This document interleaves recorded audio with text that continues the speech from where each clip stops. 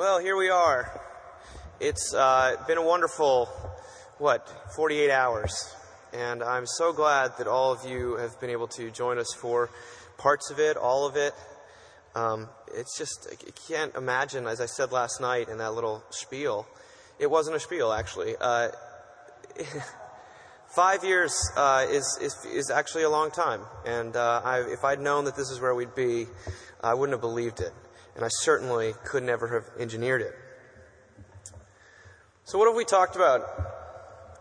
We've heard about clear eyes and full hearts. Friday Night Lights itself has been conspicuously absent. But let's face it, we've written about that enough on the website. You don't need to hear any more of my or anyone's thoughts on Friday Night Lights. Just watch it. We've talked a lot about honesty.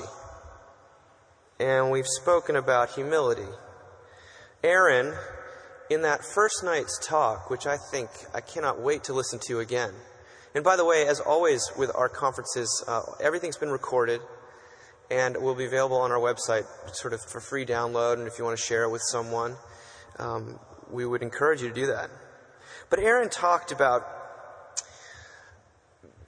the anthropology, the anthropological statement that people are not good, they're bad. And those are simplistic, reductive terms, and he fenced it in so beautifully, not talking about it in terms of shame, but just in terms of reality, in terms of the first step of AA. And he talked about people not only being troubled and self-defeating and malevolent and inherited a tremendous amount of baggage. He talked about Christians being blind. All people being blind. And that's a special area of interest for me. It's something that I just love writing about. I think there's so much social science going on right now. It sort of underlines the fact that people, even when they know what they shouldn't do, they still do it. That we can see the speck clearly in our neighbor's eye, but not the log in our own. But then, and I think it's almost the most pastoral of all of his points, he talked about Christians being people as well, to whom those things apply. That we are just as troubled and just as blind as anyone else.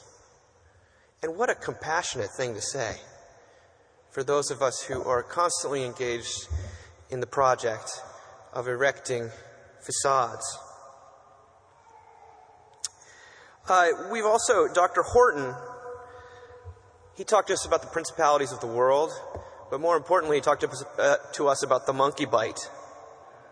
The monkey bite being the unexpected, completely the wrench, the spanner in the works that throws everything out of whack.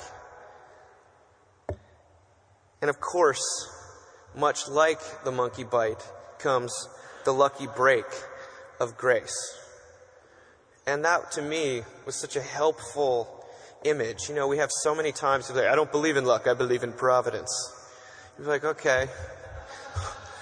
Remind me not to invite you to the party.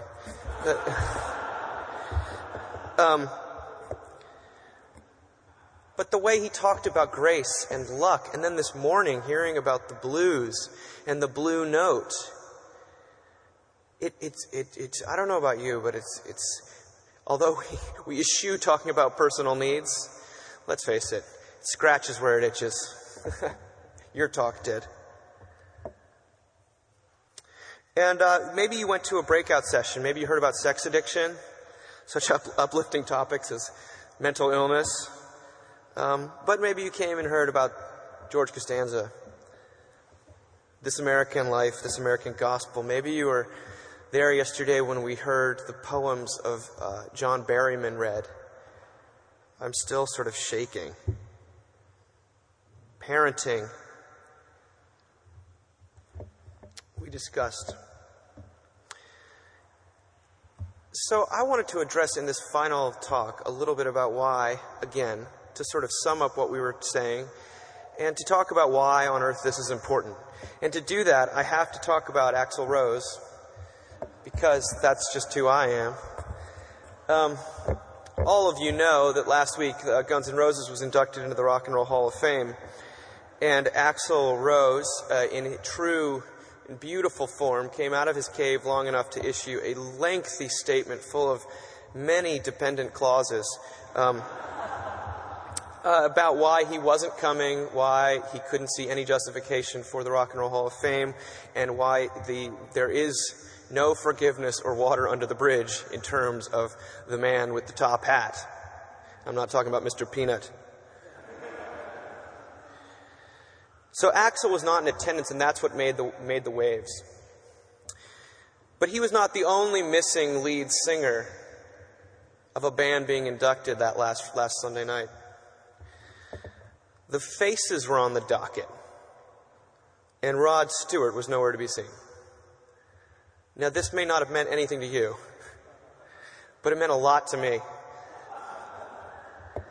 The Faces were one of the great bands of all time. I don't think it can be argued. They are, if you've never heard the Faces, you probably haven't, because they're a sort of group that only never really had any big songs. They're just, you have to sort of take their entire aesthetic, sensibility, their sound, their spirit into account. And this is where Rod Stewart got his start, FYI.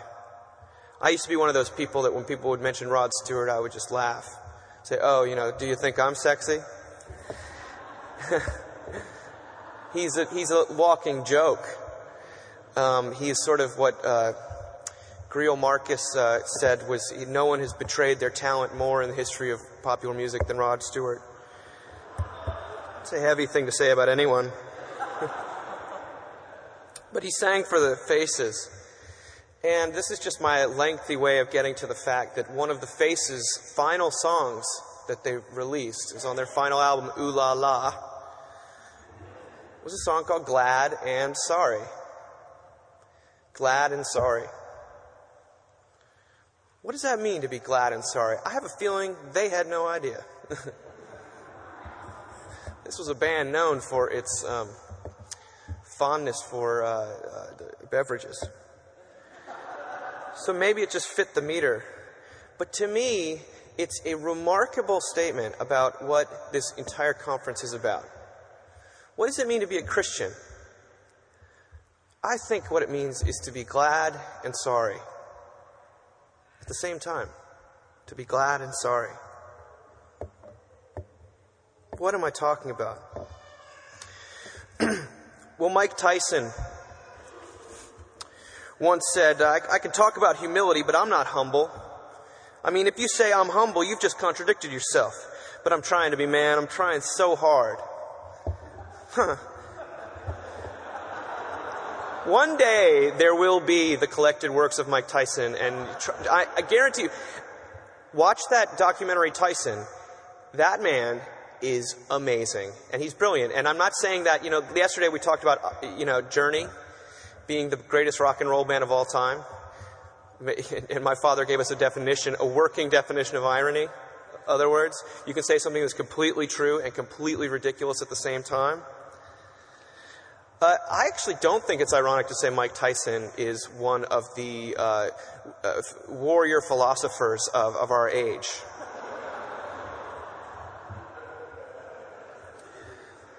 Google him or search him on Mockingbird. You'll find some cool stuff. But humility and honesty, glad and sorry, what am I saying? Well, T.S. Eliot, he said that the only wisdom we can hope to acquire is the wisdom of humility. Humility is endless. He said the only wisdom we can hope to acquire is the wisdom of humility, and that humility is endless. Humility is endless. I was asked one time by someone who was reading Mockingbird, they said, "Are you guys Christian nihilists?"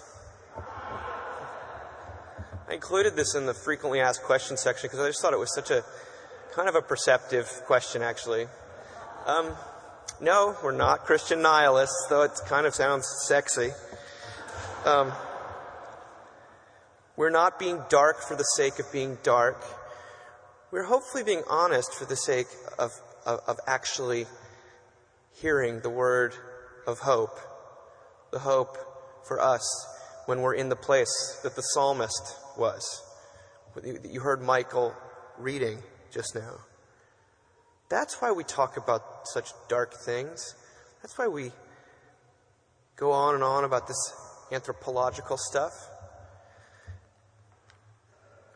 Self-knowledge has been given a really bad name in Christian circles because it's equated with narcissism a lot of times. And that's true. There is a type of self-knowledge and self-orientation that does lead to indulgent, like self-loathing, for example. It leads to just complete self-focus and all of our worst tendencies and arrogance and self-righteousness. And no one would debate that. But there's a different kind of self-knowledge, which the law brings about and life brings about, and I think the gospel brings about. And that's the knowledge, knowing yourself as who you really are, knowing yourself as a sinner, knowing yourself as someone who is not enough. Honesty, in this sense, is the doorway to humility. And there is wisdom in humility. What are the barriers to honesty? Why do we avoid honesty? Well, I think the pride is the first answer. Aaron talked about the first night about how we have to, and this is, by the way, this does not just apply to Christians. This is a human issue. All human beings anywhere, I don't care who they are dealing with these same dynamics of trying to live up to being someone who they're not. That is a universal diagnosis. It's not a Christian diagnosis. But all of us are trying to be someone that is maybe better than we think we are. And what did Aaron say? It's actually escaping me right now. Shoot.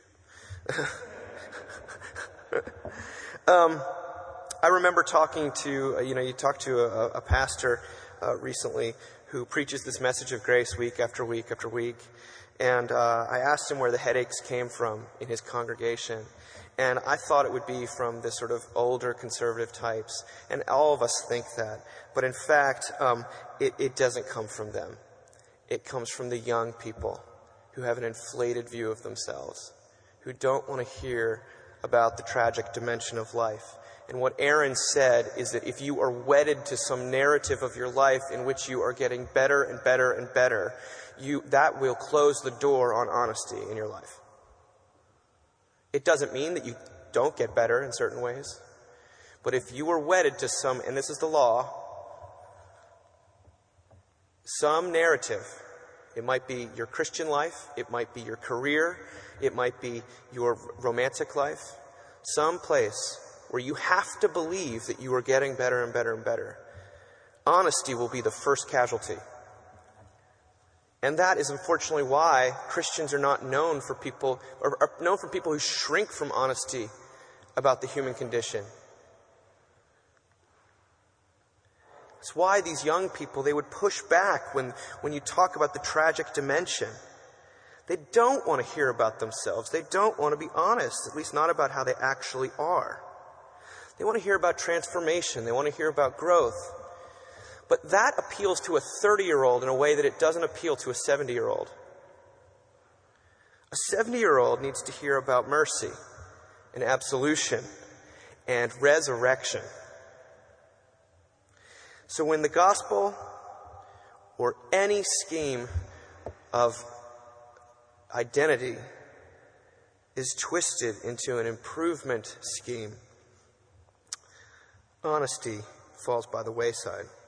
There's that great New Yorker cartoon that I'd put on the website a few months ago. I was kind of saving it for a rainy day. I have a little file, basically when I'm too busy. Anytime you see something from the New Yorker go up, it's usually that day. Or The Onion. Or Calvin and Hobbes. Those are my rainy day file. Please send me stuff for that. But there was an amazing New Yorker cartoon of a man talking to a woman and he says, look, I can't promise I'll change, but I can promise I'll pretend to change. And is that what the church boils down to?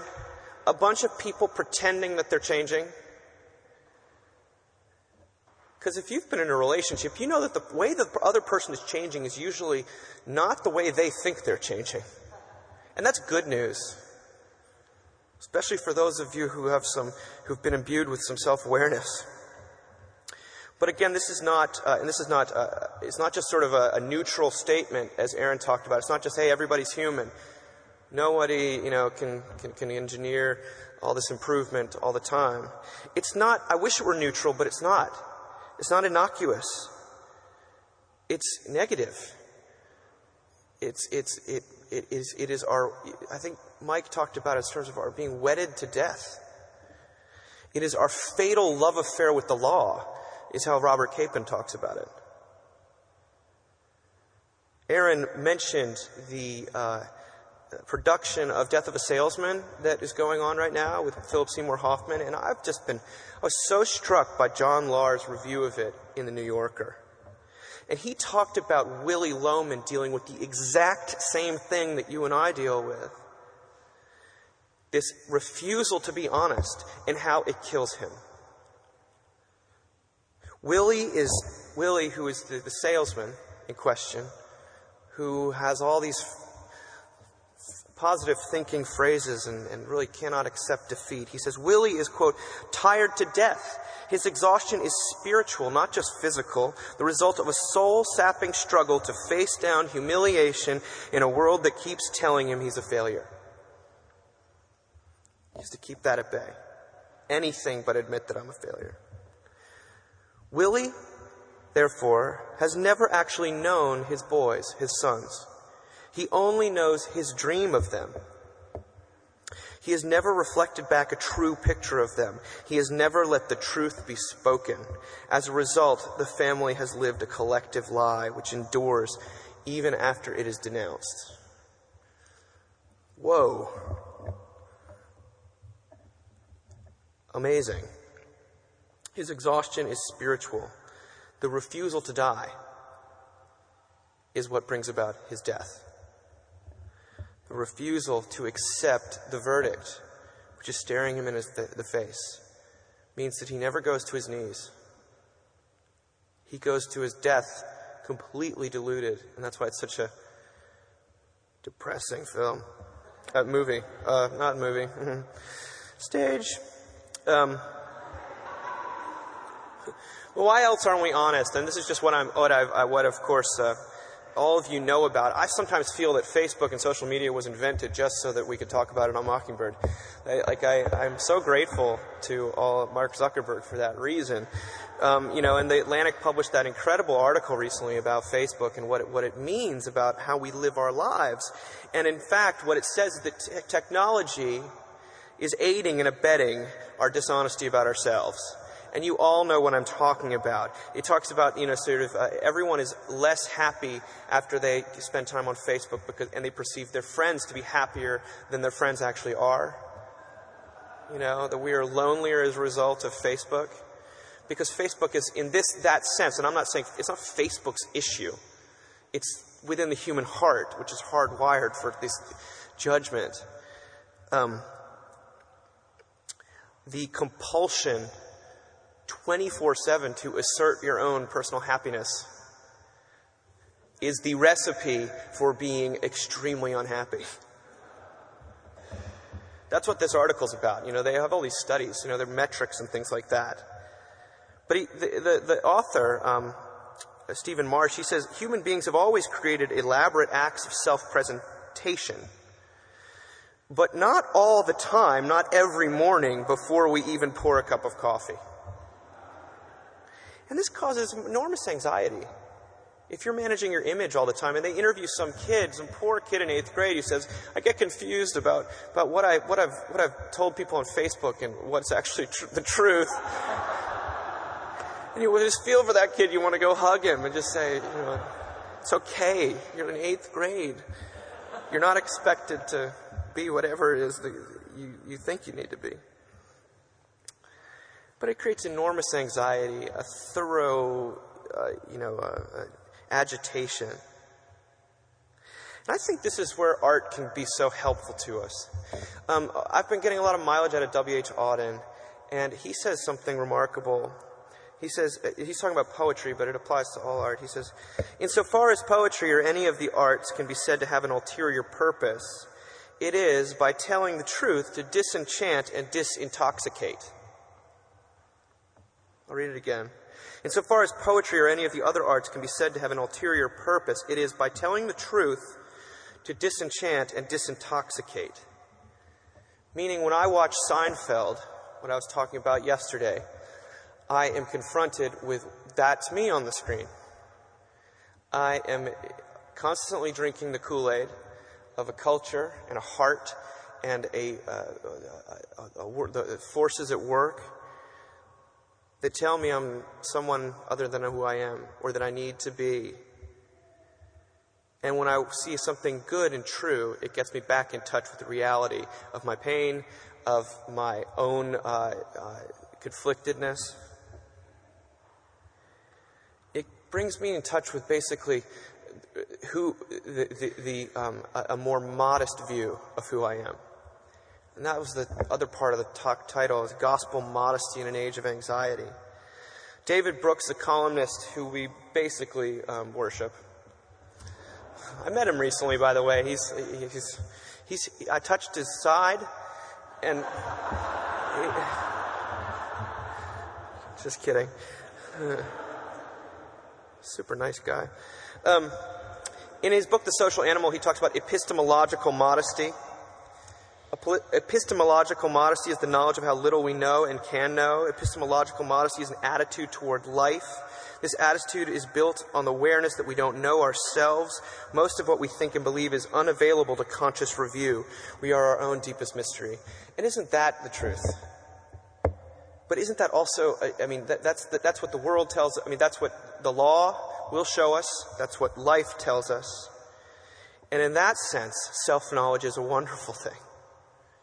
If self-knowledge can lead you to a more modest view of who you are, to admit that you were not only wrong about Rod Stewart, you were completely off base about the Bee Gees.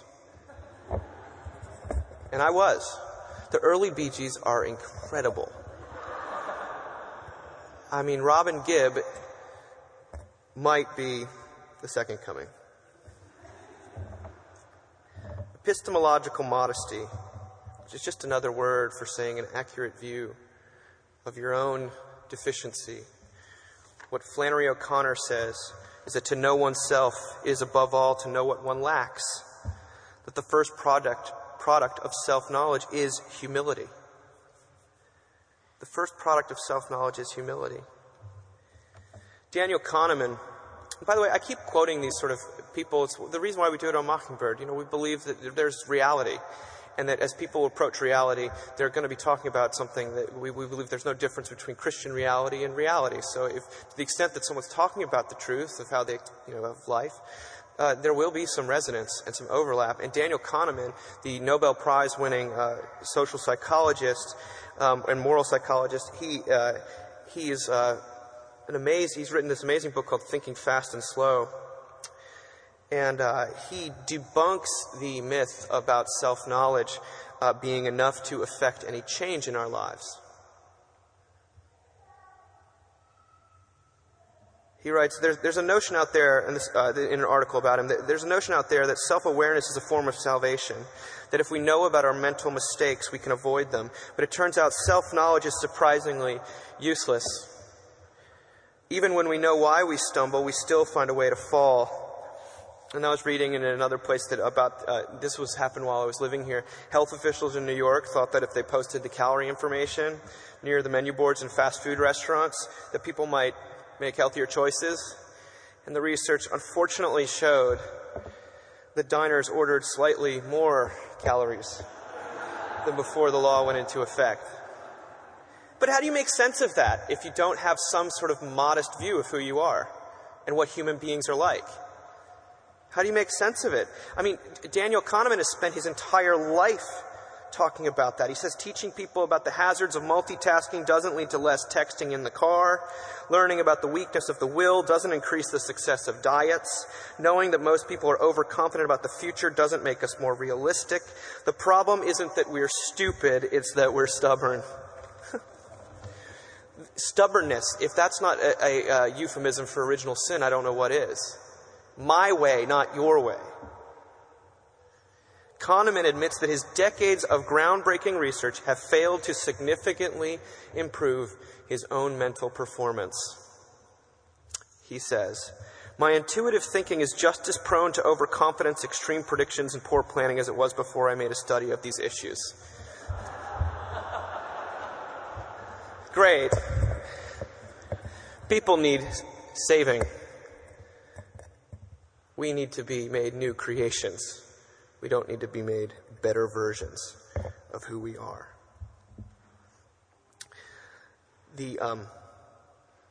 I love when Robert Capon writes that Jesus came to raise the dead, that he did not come to reward the rewardable, improve the improvable, or correct the correctable. He came simply to be the resurrection and the life of those who will take their stand on a death he can use instead of on a life he cannot. Whoa. Modesty, honesty, it's a fitting synonym for you and for me for what the Bible calls repentance. Honesty is a truth-telling about our experience that has given up on strategies of fight, flight, appeasement, or confrontation. Honesty means facing up to the tragic dimension of your life. And it's not something I can tell you to do. It's not something you can tell me to do. It happens to you. Oscar Wilde, when he was in prison, Todd Brewer put up these amazing portions of Wilde's prison letters. And he was in prison at the end of his life. And he talks about this. He is basically the anti-Willy Loman. He talks about his son Cyril being taken away from him. This is what he writes. He writes, "I bore up against everything with some stubbornness of will and much rebellion of nature till I had absolutely nothing left in the world but Cyril. I had lost my name, my position, my happiness, my freedom, my wealth. I was a prisoner and a pauper. But I still had one beautiful thing left, my own eldest son. Suddenly, he was taken away from me by the law. It was a blow so appalling that I did not know what to do. So I flung myself on my knees, bowed my head, and wept. I said, 'The body of a child is as the body of the Lord. I am not worthy of either.' That moment seemed to save me. I saw then that the only thing for me was to accept everything.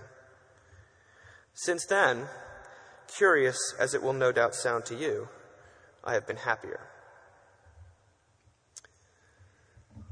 Now, wouldn't it be great if we could die before we get old? Or wouldn't it be great if the Who could just die? I'm just kidding.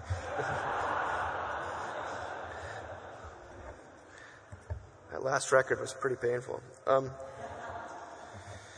What Oscar Wilde is describing, I cannot prescribe it to you. As Michael just said, you cannot somehow say, Jesus wasn't strolling up to the cross being like, okay, I can't wait for 3 days from now. It's going to be great. This is just going to hurt a little bit. There's the death. The body is killed. The soul is crushed. My God, why have you forsaken me? Before there is resurrection. But the good news that Oscar Wilde tells us, that Oscar Wilde lived, is what Martin Luther talked about when he said that God receives none but those who are forsaken, restores health to none but those who are sick, gives sight to none but the blind, and life to no one but the dead.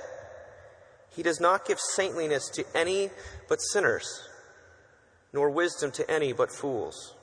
In short, he has mercy on none but the wretched, and gives grace to none but those who are in disgrace.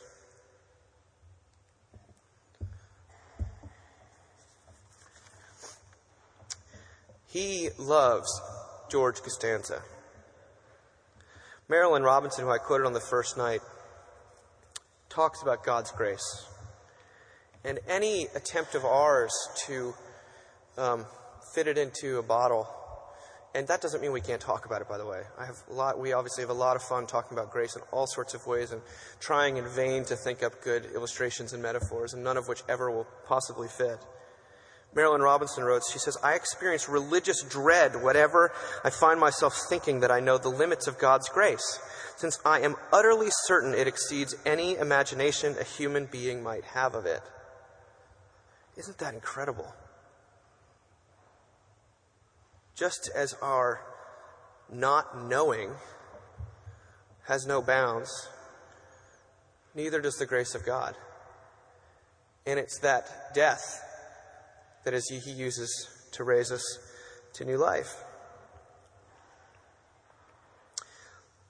Speaking of death, Levon Helm died 2 days ago. You all know Levon Helm. He's a drummer for the band. He sang The Night They Drove Old Dixie Down, The Weight.